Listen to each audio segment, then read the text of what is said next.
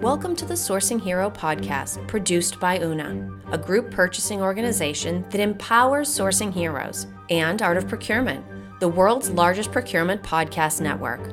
I'm your host, Kelly Barner.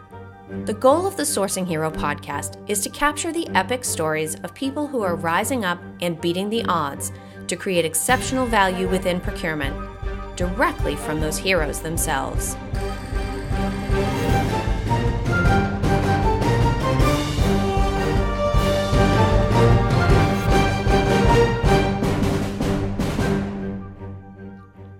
Today, my guest here on the Sourcing Hero podcast is Juliette Rowsell.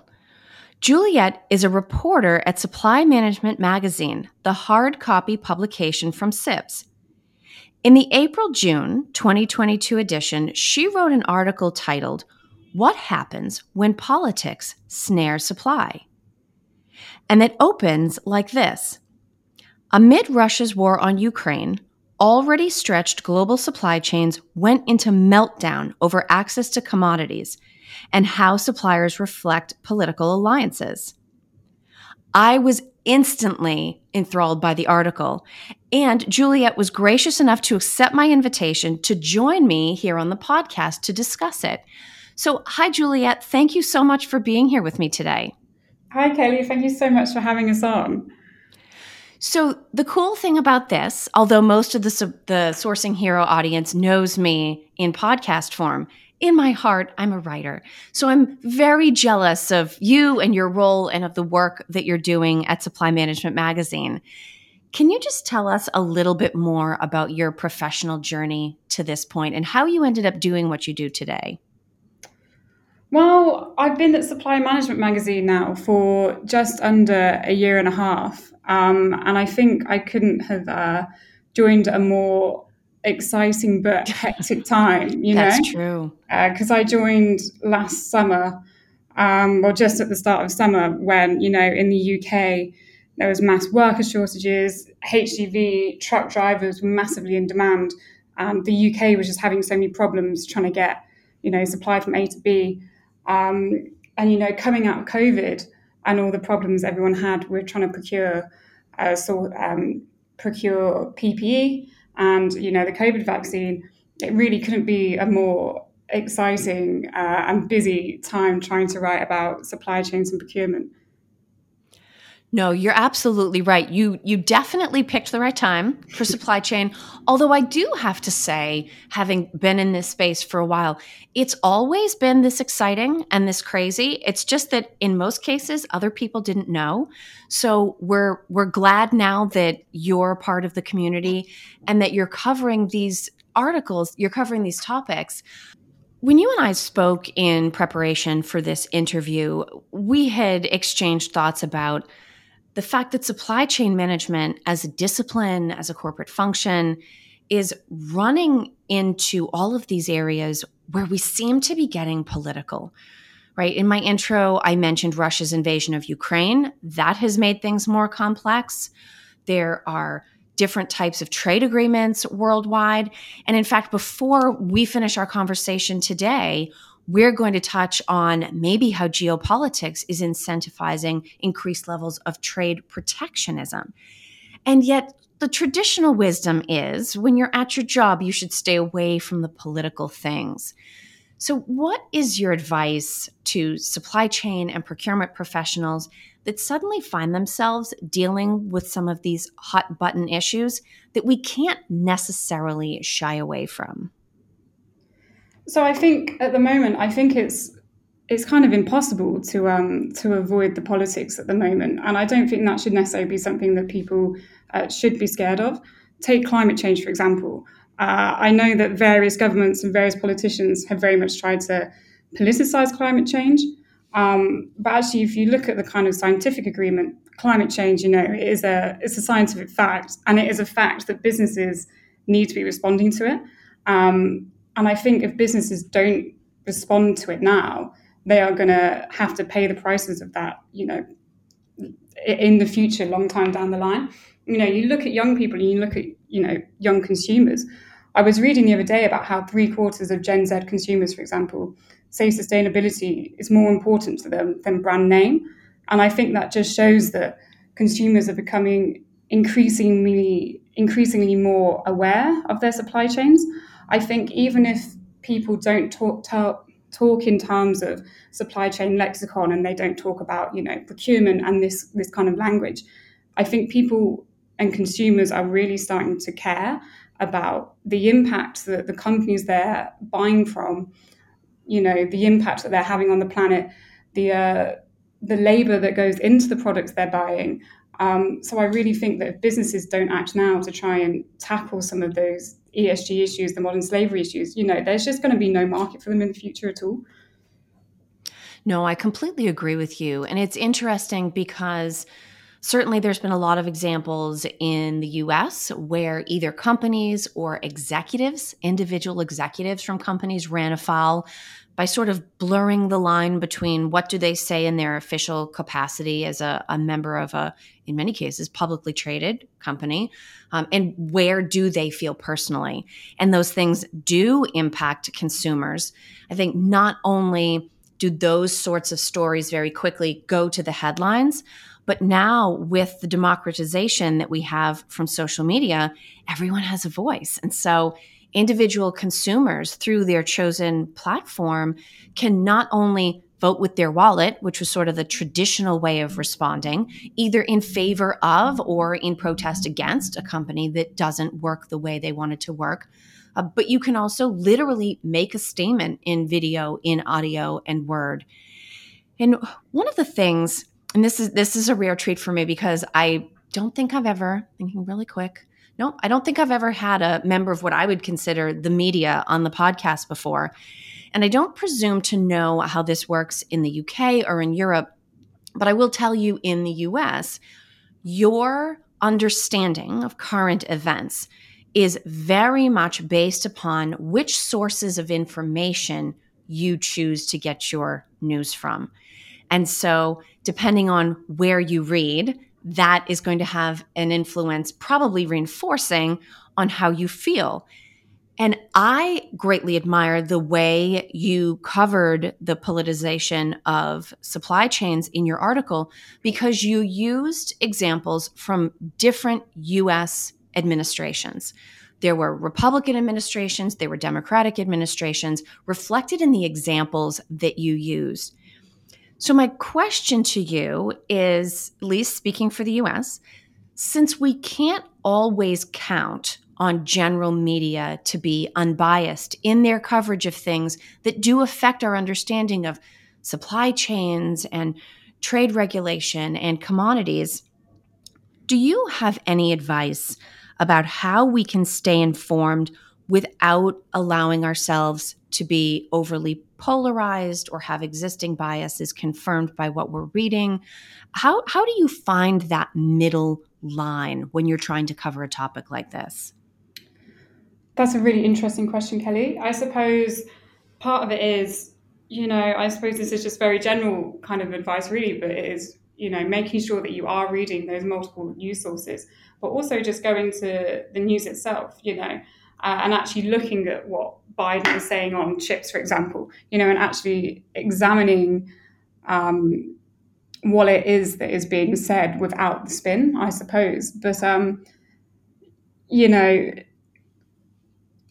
there's always going to be spin, isn't there? And unfortunately, I think there is. And you'll always find news that is going to support whatever kind of mindset you're in. You're always going to find news which is going to infuriate you.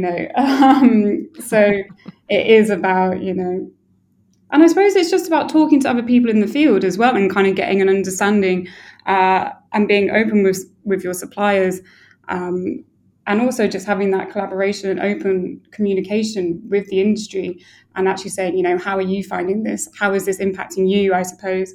To get an understanding of the real life impact, I suppose. I mean, it certainly makes supply chain an interesting place to work. You made the comment that you picked the perfect time, assuming you like drama, you picked the perfect time to join a publication that covers supply chain. And many people who've worked in the field for a long time we're so inside of what's happening that we don't necessarily have an objective view of how all of these changing external circumstances are going to have an impact on our career prospects. And so as a relative newcomer to supply chain, I'd be interested on your perspective and whether this is something you hear from conversations with your colleagues at Supply Management Magazine, or things that you observe in discussions on social media, or even, whether you're interviewing people. Does this come across? Do you think that the currently elevated or spotlighted role of supply chain worldwide has materially changed the career trajectory for dedicated professionals in the field?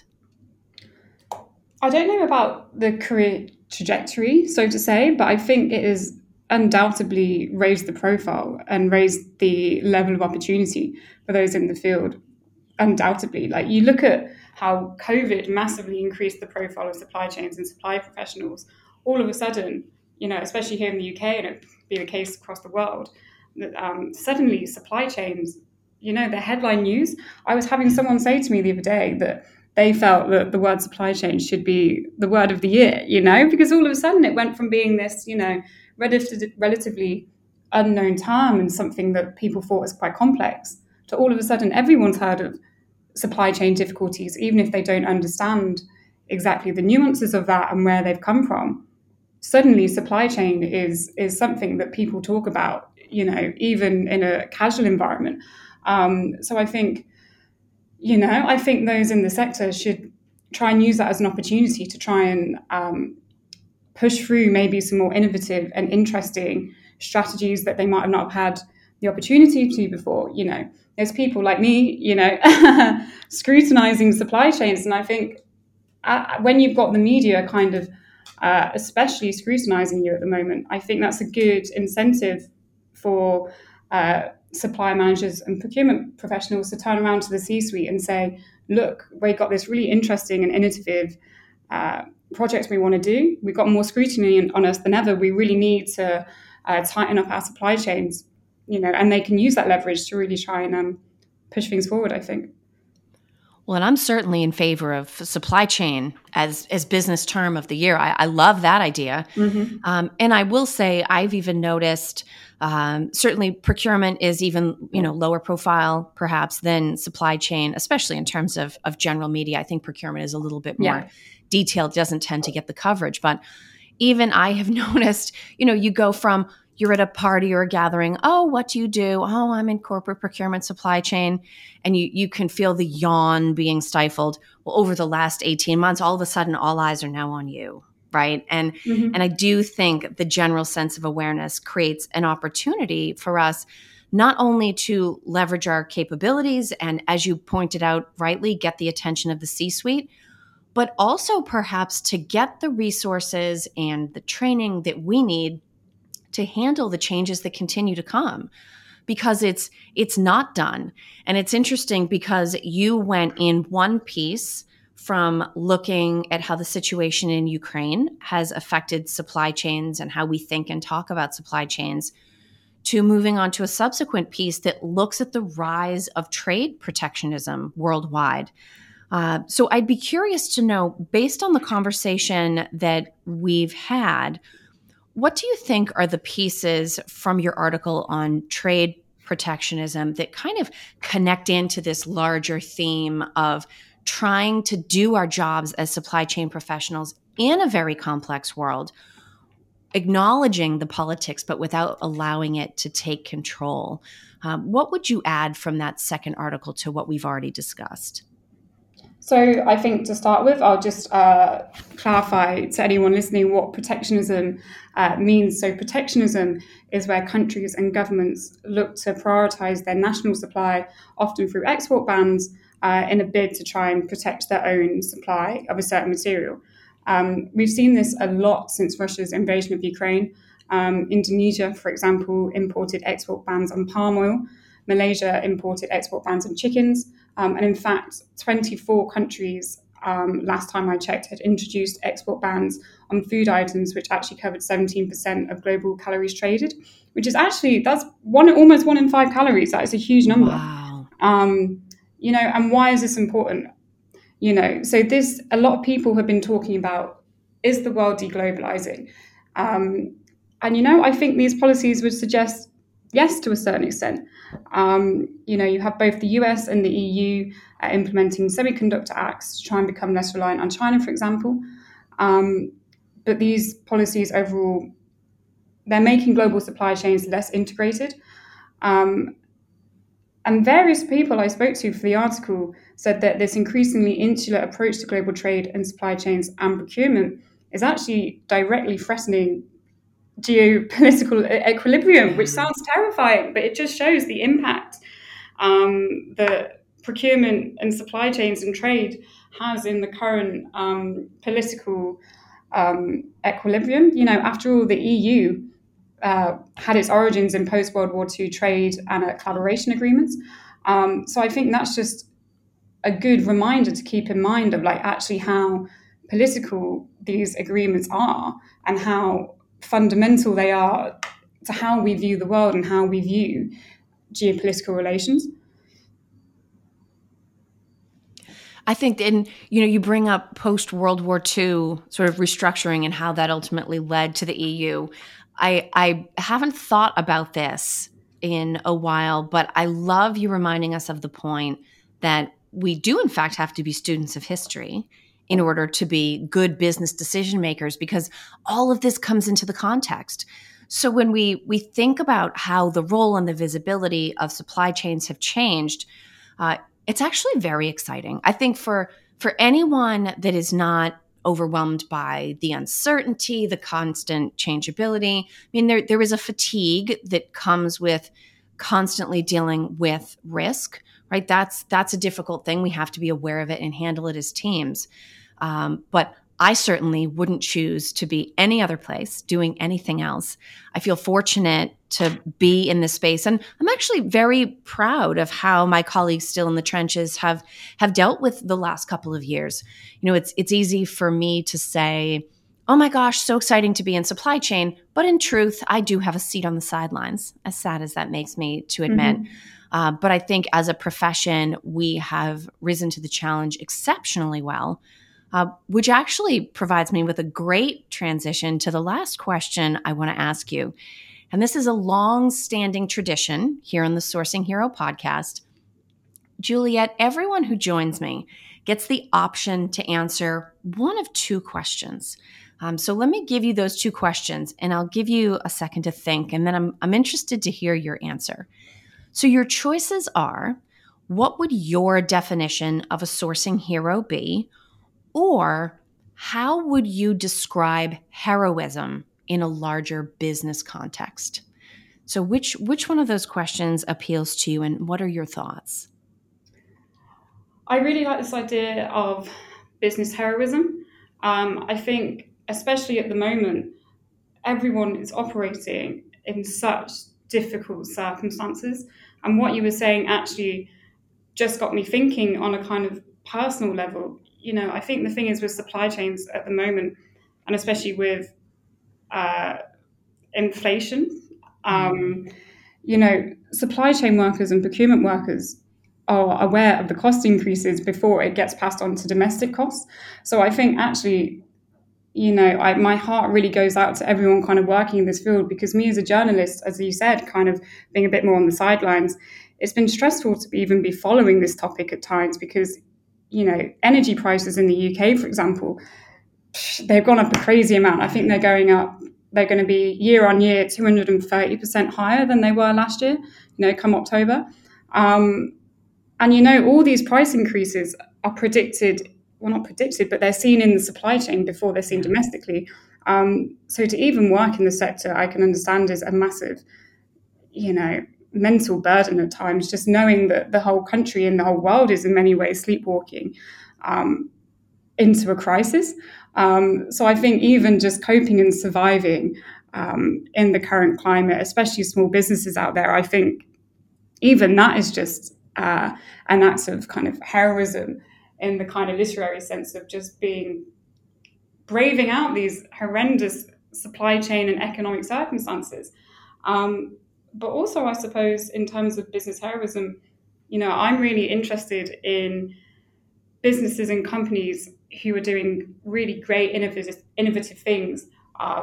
So I know there's companies out there who try and feed into the circular economy, and they take unused bread and like turn it into beer, to try and make sure that food waste is being tackled. So I think all these things in which people are trying to be innovative and tackle ESG problems and feed into the circular economy and think, how can we use business for good, and how can we use business to try and do something cool and do something innovative? I think that for me is the business heroism. Well, Juliette, I thoroughly enjoy your work. I'm glad you're in the space covering supply chain with a critical, objective eye. And I would like to add, I will sit next to you on the sidelines absolutely any day. So for people that have listened in to our conversation, that are interested in your perspective, would perhaps like to connect with you so that they can learn more, what is the best way for them to get in touch? You can find me on LinkedIn. Just give me a search, Juliette Rowsell, and I'll be happy to have a chat with anyone. So yeah, get in contact, drop us an email. Get in touch. Excellent, Juliette. Thank you so much for being with me today. Thank you, Kelly. It's been great. Thank you for listening to this episode of the Sourcing Hero podcast. Join us again next time for more true stories of sourcing and business heroism performed by your colleagues and peers. Look for the Sourcing Hero wherever you get your podcasts, and don't forget to subscribe. Finally, don't forget, sourcing heroism is taking place all around us every day. Keep your eyes open and you're bound to see it. Until next time, I'm your host, Kelly Barner. Stay well, and always remember that you can be a hero too.